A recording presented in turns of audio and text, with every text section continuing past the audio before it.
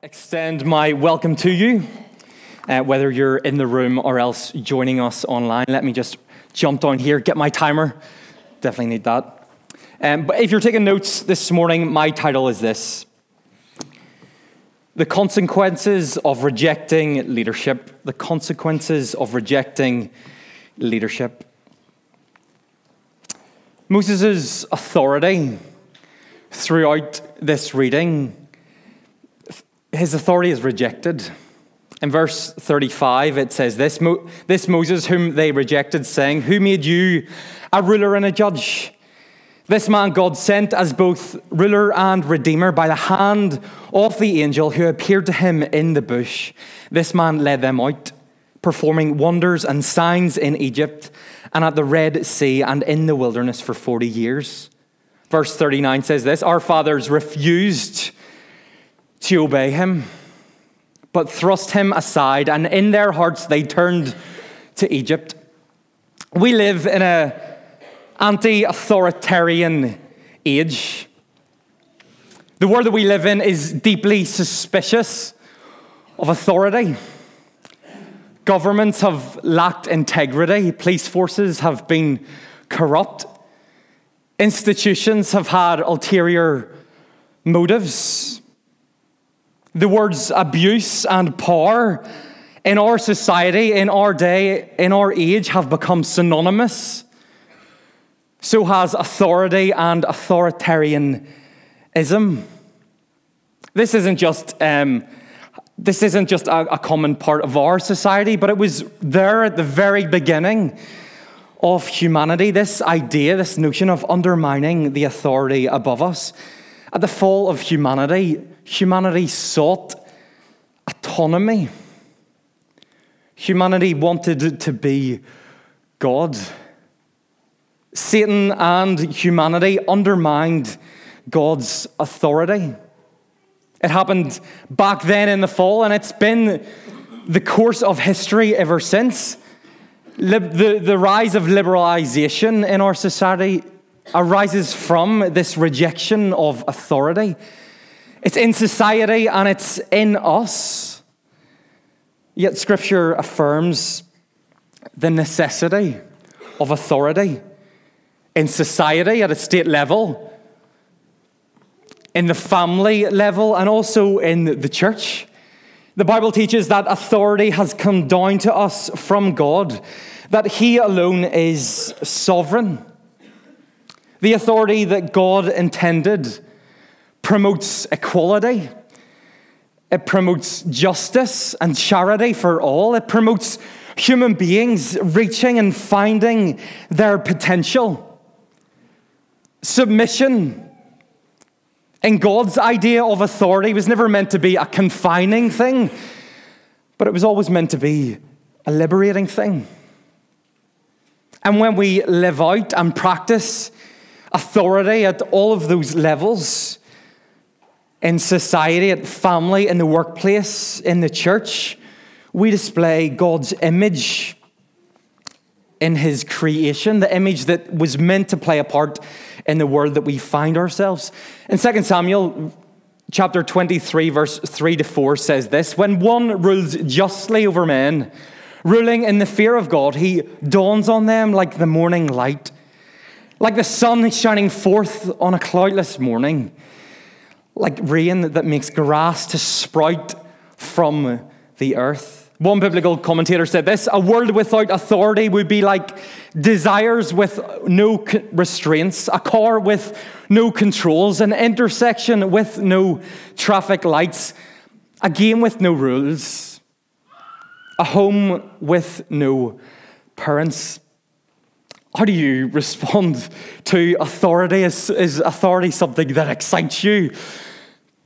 Do you find it easy to be told what to do? Do you feel the struggle at times? I feel the struggle at times. I want to suggest that feeling the struggle is something that is natural to us. It's something that is in our nature as a consequence of the fall.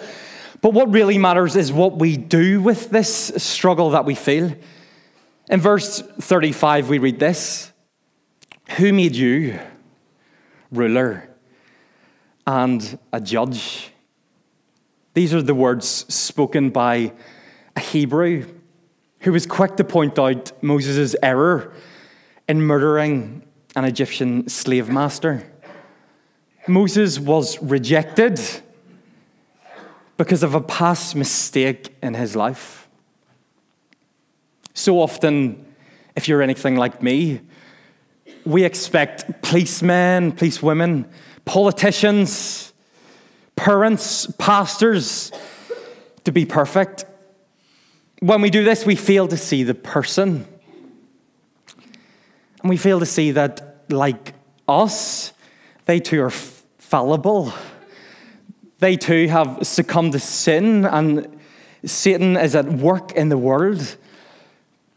That they can fall into error and make mistakes and misjudgments at times. We quickly develop a superiority complex within us. When it comes to church leadership, often we can forget that church leaders often didn't choose leadership. But like Moses, they were called by God. Verse 35 says that God sent Moses. God sent Moses as ruler and redeemer. What mattered was not that Moses was perfect, but that Moses was called by God. Moses was called by God, yet the people, the Hebrew people, still rejected Moses. We as God's people need to be careful how we talk about and think about the leaders that God has placed in our lives on a societal level, in the family, in the workplace, at home. Because in rejecting Moses' contemporaries, the Hebrew people, they rejected God in the process. This is the consequence of rejecting leadership. This is the consequence for these Hebrew people, that in rejecting Moses, they rejected God. What authority does an elder or pastor have in the church? What authority does an elder or pastor have in society? In one sense, they have no authority, no life experience, no credential, no doctorates constitutes authority. The pastor a few miles away who is preaching a false gospel, who has all the life experience in the world, who has degrees coming out their ears, biblically speaking, they constitute no authority, and they should be given no authority. Colossians 1:18 tells us that Christ is the head of the church. In 1 Corinthians, Paul is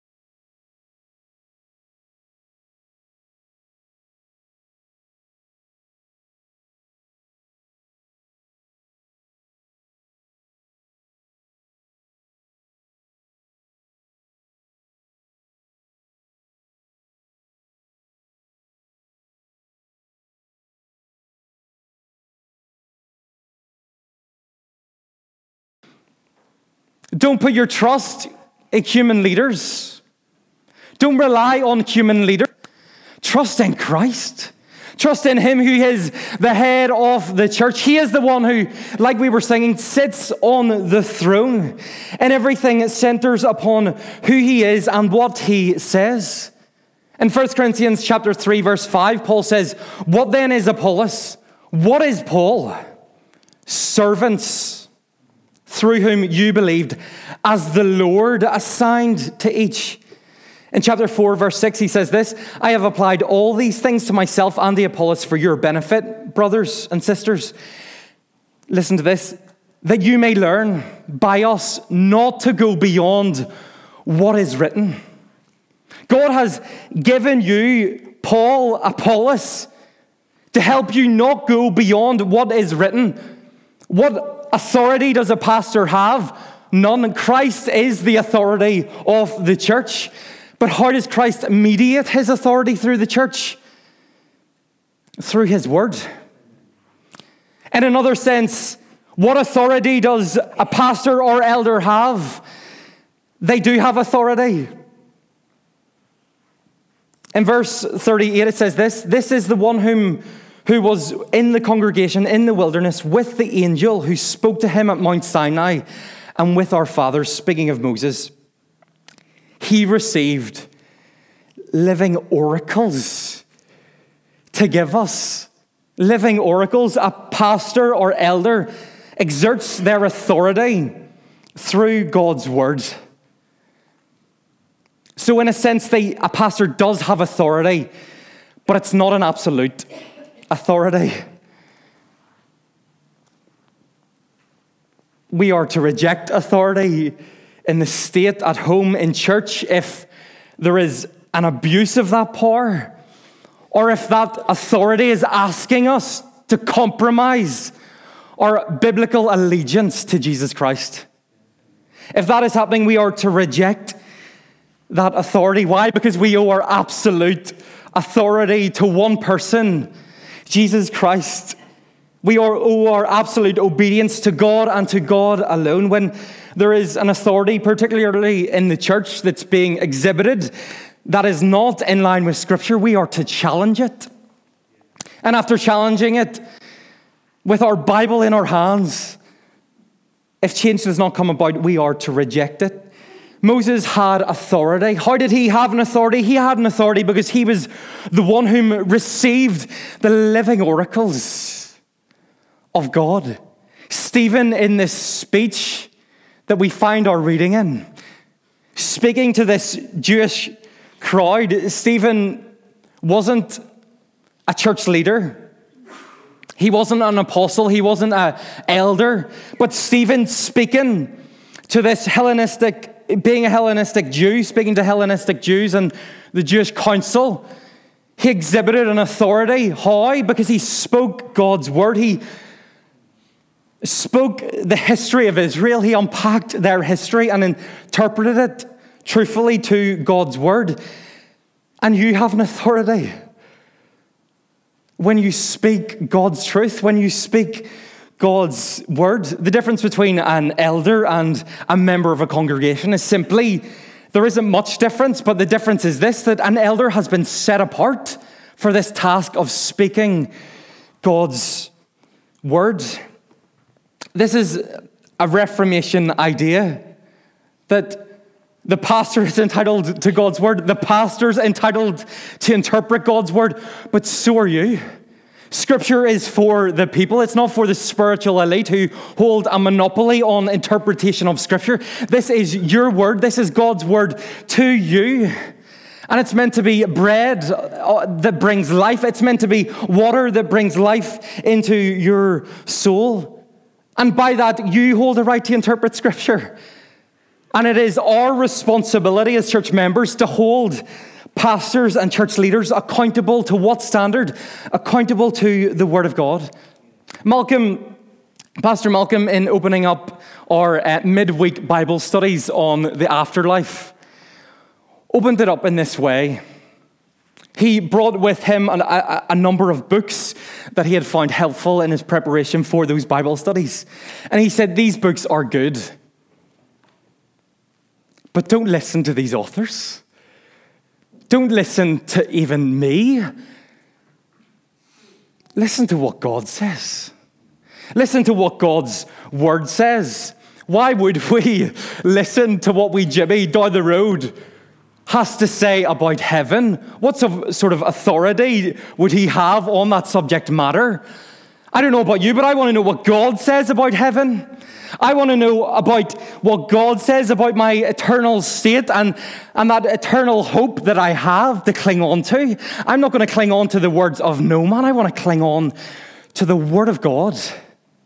Books are helpful, books are good, but they're only good and helpful when they expose what God has already said in His Word. But not just heaven.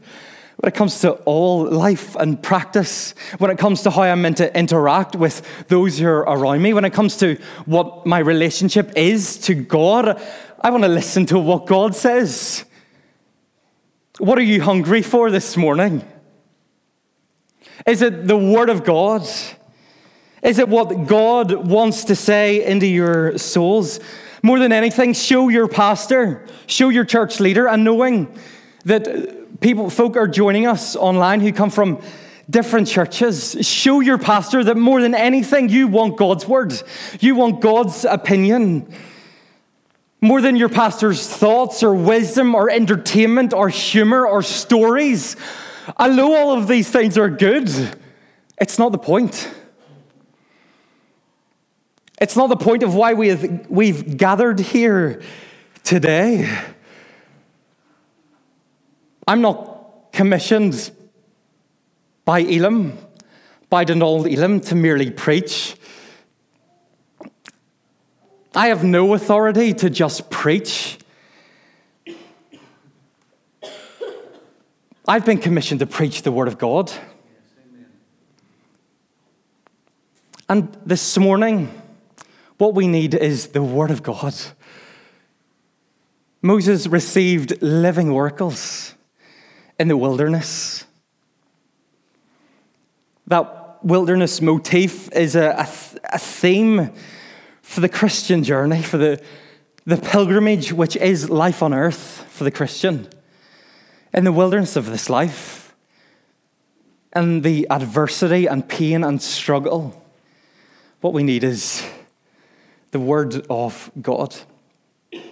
When a pastor proves faithful to Scripture, and when a pastor walks the walk and lives a life accountable to God's Word, we are, based on Scripture, to trust and submit to their personal leadership. In Hebrews chapter 13, 17, it says this: "Obey your leaders and submit to them, for they are keeping watch over your souls as those who will have to give an account. Let them do this with joy and not with groaning, for that would be of no advantage to you." When a pastor is living in submission to Scripture and committed to it, we are to trust in them. Trust in their calling, trust in their wisdom, trust in their heart to lead you and to lead you to pastures green. You don't have to agree. But when a church makes a policy that does not contradict Scripture, we are to submit to it, knowing that, as Hebrews chapter 13 says, leaders are accountable to God for how they watch over you. If we only submit when we agree, if we only submit when it suits us, we're not allowing ourselves to be led by them.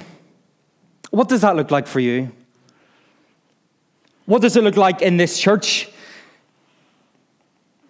What does that look like in how you respond to your department heads, the worship coordinator or the children's coordinator or any other ministry? Hebrews 13 calls us to make it a joy for them. After weighing up Scripture and assessing our conscience that is guided under the influence of the Holy Spirit within us, after weighing these things up, when our pastor says we're going to protest, we're to go protest.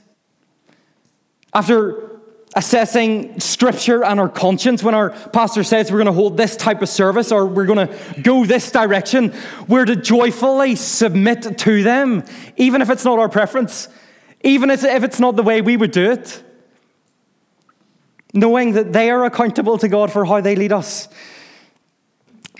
Verse 39 says this: our fathers refused to obey him, Moses, but thrust him aside, and in their hearts they turned to Egypt, saying to Aaron, make for us gods who will go before us.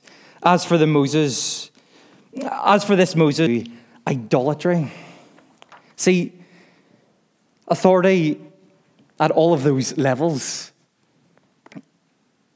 will either make us bitter or it will make us better.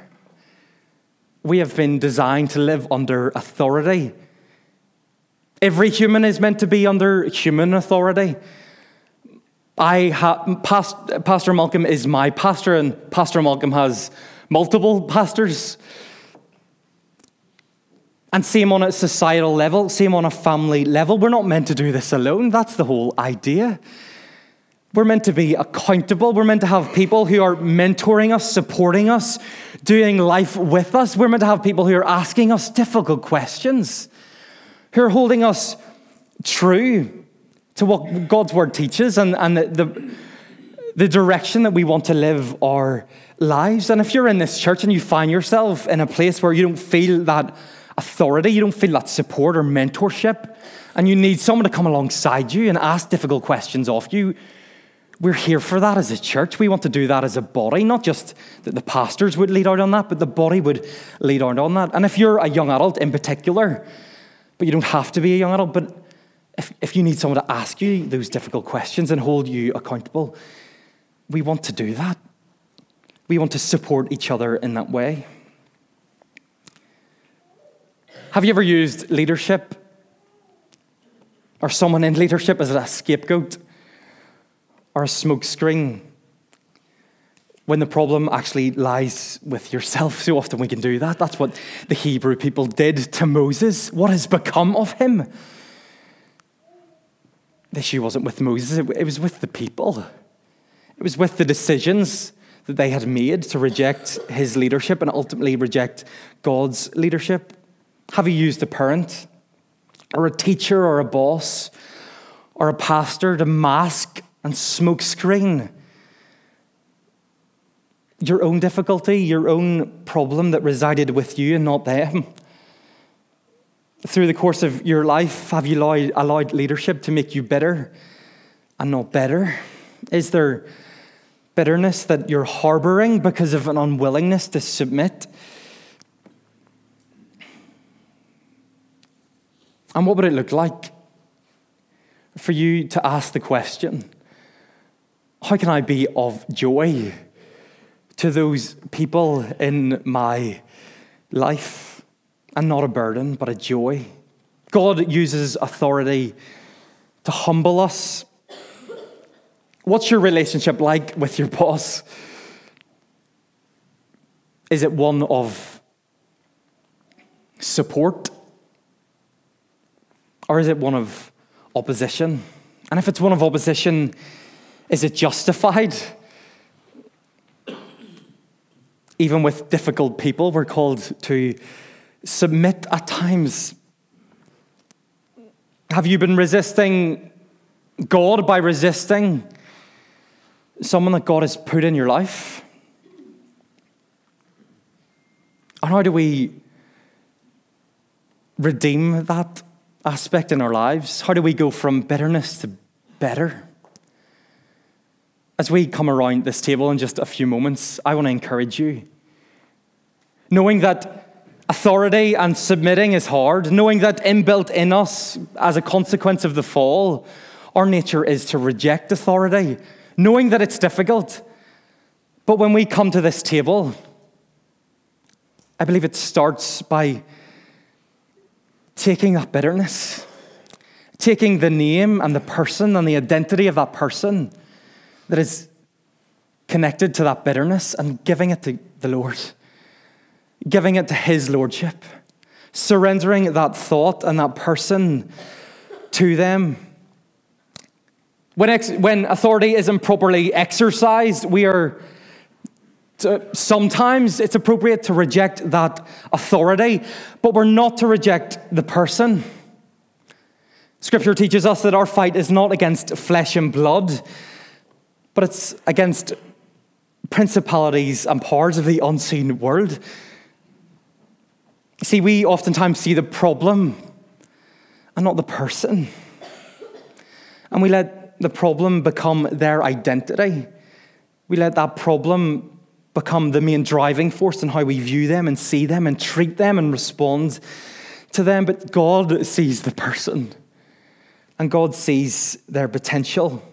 My fight and your fight is not with our boss or our parents or our pastor. Our fight is always with the unseen world, with spiritual forces that are at work all around us. And we're not immune to those forces as well, and we succumb to failure as well. But when we realize that our fight is not flesh and blood, it allows us to see the best in people. In verse 39, hardship hit, and they turned from Moses' authority, and their first thought was to go back to slavery in Egypt. No one said this was easy. No one said submission to the authority of Moses or anyone else was easy. It was harder to wander in the wilderness. It was harder to wander under the leadership of Moses, and it was easier to go back. It was easier to craft an idol that would do as they said and wouldn't respond to them or challenge them. In verse 41, this idol brought them instant gratification. It's often easier to go back, but I want to implore you to choose the hard way because it's better than bitterness. See, we view ourselves too highly when we think we don't need a shepherd. We view ourselves too highly when we think we don't need an authority, because in that we're rejecting God's design. Prone to wander, Lord, I feel it. Prone to leave the God I love. God gives us leadership in our lives to fashion us into his image so that our hands don't fashion an idol and become bitter. Sometimes we just need to be told. Sometimes we know something, but sometimes we just need to be told. And every week at this church, we come around this table.